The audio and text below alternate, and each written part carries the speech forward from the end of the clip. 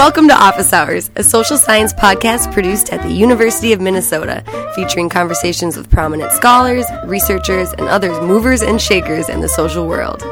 Professor Catherine Squires is the first John and Elizabeth Bates Cowles Professor of Journalism, Diversity and Equality at the University of Minnesota.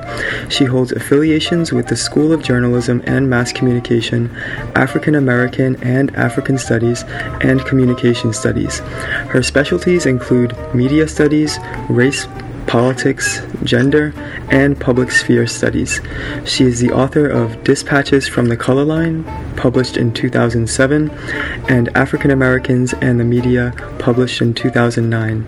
And today we'll be speaking with Professor Squires about her article in the September 2012 issue of American Quarterly titled Coloring in the Bubble: Perspectives from Black-Oriented Media on the Latest Economic Disaster. Professor Squires, welcome to Office Hours. Thanks. And thank you for taking the time to speak with us today. So I'd like to begin by just asking if you to give us a general sense and give the listeners a sense of what the article published again in American Quarterly is about. Well, the article in American Quarterly is an analysis of 3 publications that are targeted towards African Americans or people of color more generally. And so over the course of U.S. media history, we've had a long tradition of people of color creating their own media outlets in order to either compensate for the lack of representation in so-called mainstream media or to actually actively speak against the kinds of representations in that media, as well as just to foster community within other spaces.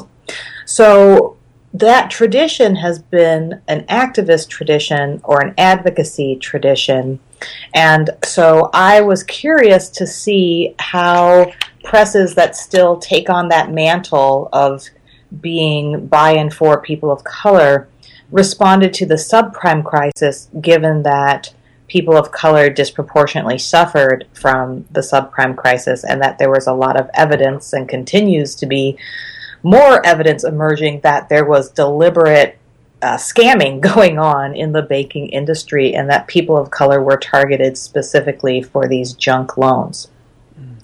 So I had done a previous piece looking at mainstream newspapers and editorial coverage of the bubble bursting and the ways in which people of color were scapegoated in a lot of ways, and how in a few spaces in editorials people were rebutting that characterization of homeowners of color.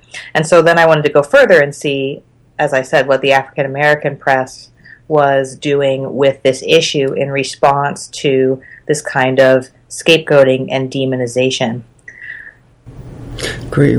Thank you for that really amazing summary. I appreciate it. And I could sense sort of, I may have developed a sense as to the answer of my next question based on your summary, but can you give us a sense of what motivated you to write the article?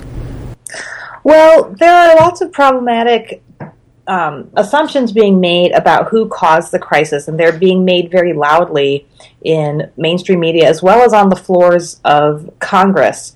And most recently, Marco Rubio, in his response to the State of the Union address, blamed the Community Reinvestment Act for the housing bubble, when all of the data shows that it was private lenders that were most responsible, not lenders that were actually in compliance with the Community Reinvestment Act. So this transplantation of the stereotype of undeserving working class or lower class people of color into a banking crisis that, by all studies that I've seen, was caused by these financial derivatives that were allowed through excessive deregulation is really appalling to me, especially when the data are so clear about things like the Community Reinvestment Act, and when the studies have been so clear and the lawsuits have been so clear that many of these big banks actively discriminated against people who were seeking mortgages who were people of color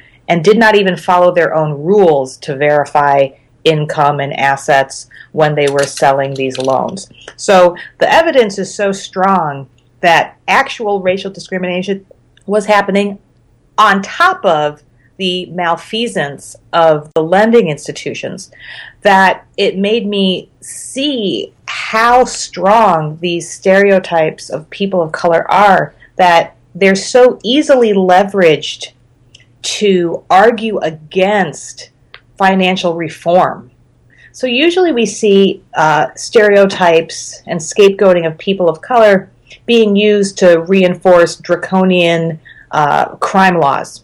You know, the stereotype of young black and brown men as inherently criminal is used to justify the stop and frisk laws, or used to justify, different kinds of sentencing for people with small drug offenses. But now I was seeing this stereotype of the unworthy working class black or Latino person who was taking advantage of the system to get a home loan, in the same ways that the welfare queen stereotype was used to argue against all kinds of support for families with children and so on and so forth in the welfare reform push in the 80s and the 90s. So these stereotypes are becoming attached to arenas that one wouldn't necessarily expect, and they were being used quite skillfully. So to this day, like I said, a sitting U.S. senator who wants to be president goes ahead and pulls that out of the hat in responding to Obama's State of the Union, blaming government regulation for a private banking and deregulation complete meltdown. So that was really my motivation, was to look at places where you might find a counter discourse, where you might find people showing the evidence and also speaking to the pain that those communities are experiencing, and the ways in which racial discrimination, institutional racism, as well as financial malfeasance and deregulation of the neoliberal ilk were at the root of this. And so you get this dovetailing of racial profiling and neoliberal thought that I found appalling, but not necessarily surprising, given the way racial discourses metamorphosize over time. Well, yeah, very admirable motivation.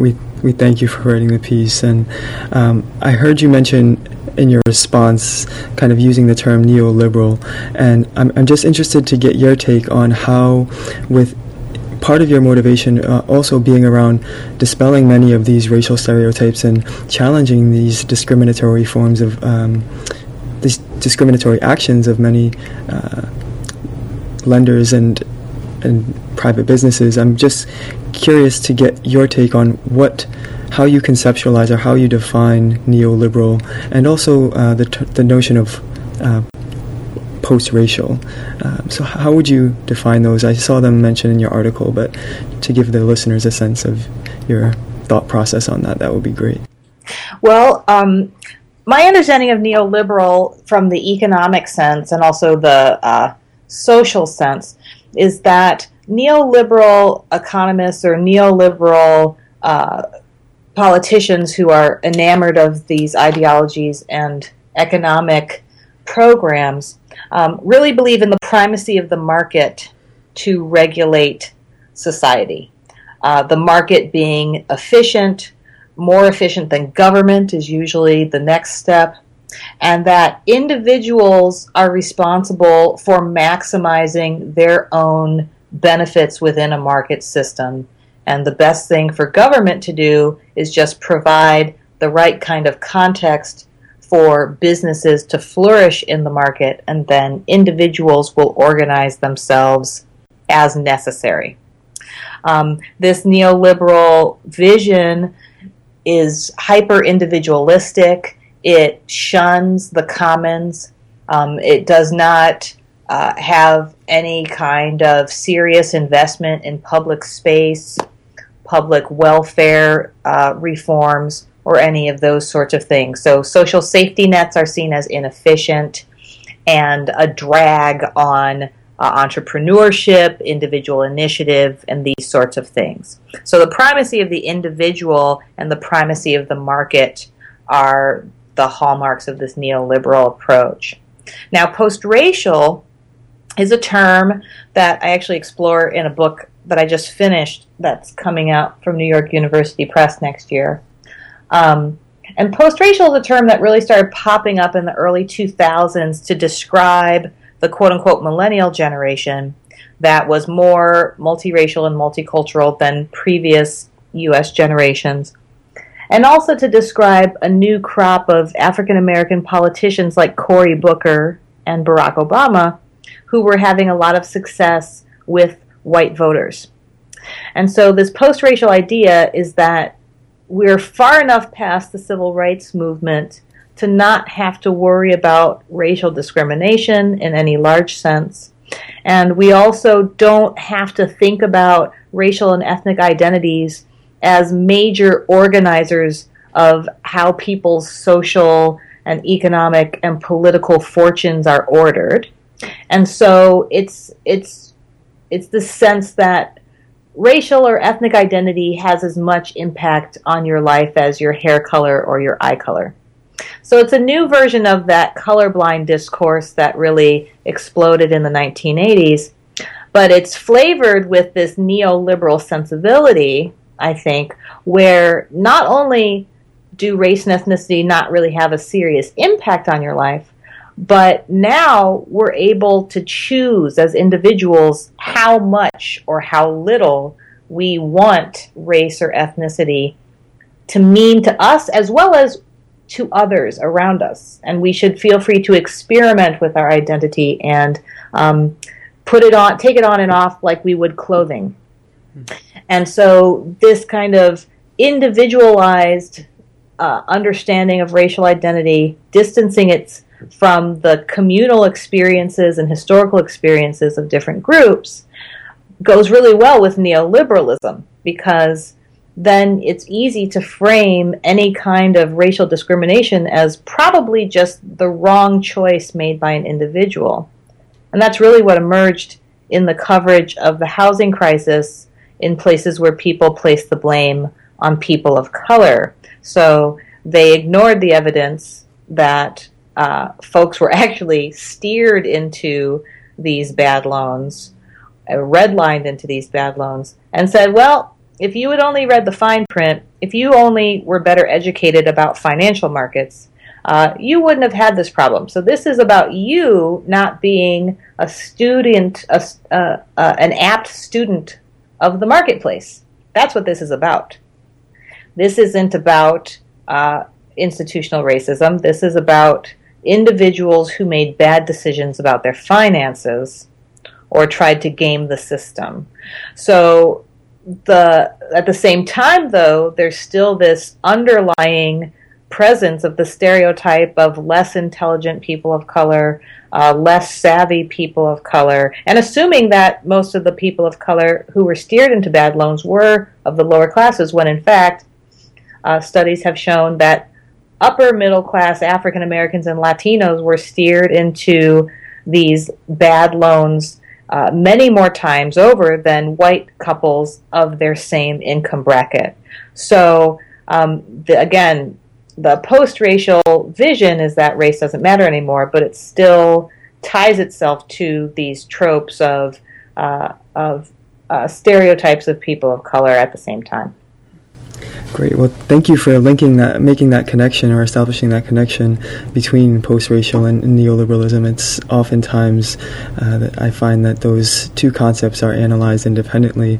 And I remember a reference in your article sort of depicting many African Americans as financially illiterate, and I think that's one of the sort of negative stereotypes that emerged through that connection as well, that I thought was really exemplified what you were just describing. And so I'm just curious, we haven't really discussed the three specific media outlets that you reference in your article, but I'm just curious to know if you see any potential for smaller ethnic media publications to challenge the neoliberal and post-racial discourse that you were just describing, in which sort of personal responsibility is emphasized greater than the influence of the state, for example. And do you see potential for these smaller outlets to also challenge the banks and other institutions that are creating these inaccurate depictions?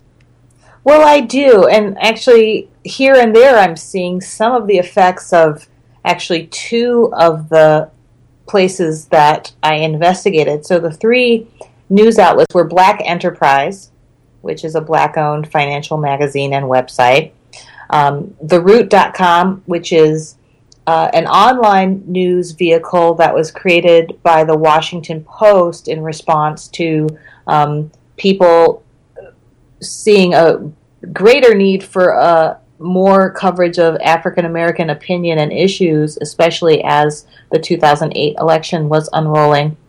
And then Color Lines, which is a publication and an online site supported by the Applied Research Center, which looks at issues, intersectional issues of race, class, gender, and social justice.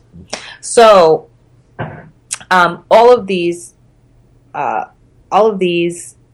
publications are configured different ways economically. Black Enterprise, as the title suggests, is very interested in incubating and supporting Black entrepreneurship. So it's much more oriented towards getting African Americans into the market game.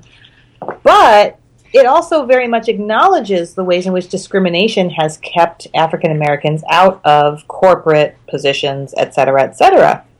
At the same time, Black Enterprise was probably was the most invested in this neoliberal logic in terms of blaming individuals for not being financially literate, even though in some of its own articles recognizing that there was some malfeasance, right? But the takeaway message was to solve this problem, African Americans have to regroup and get even more educated about finances and try and be as independent as possible.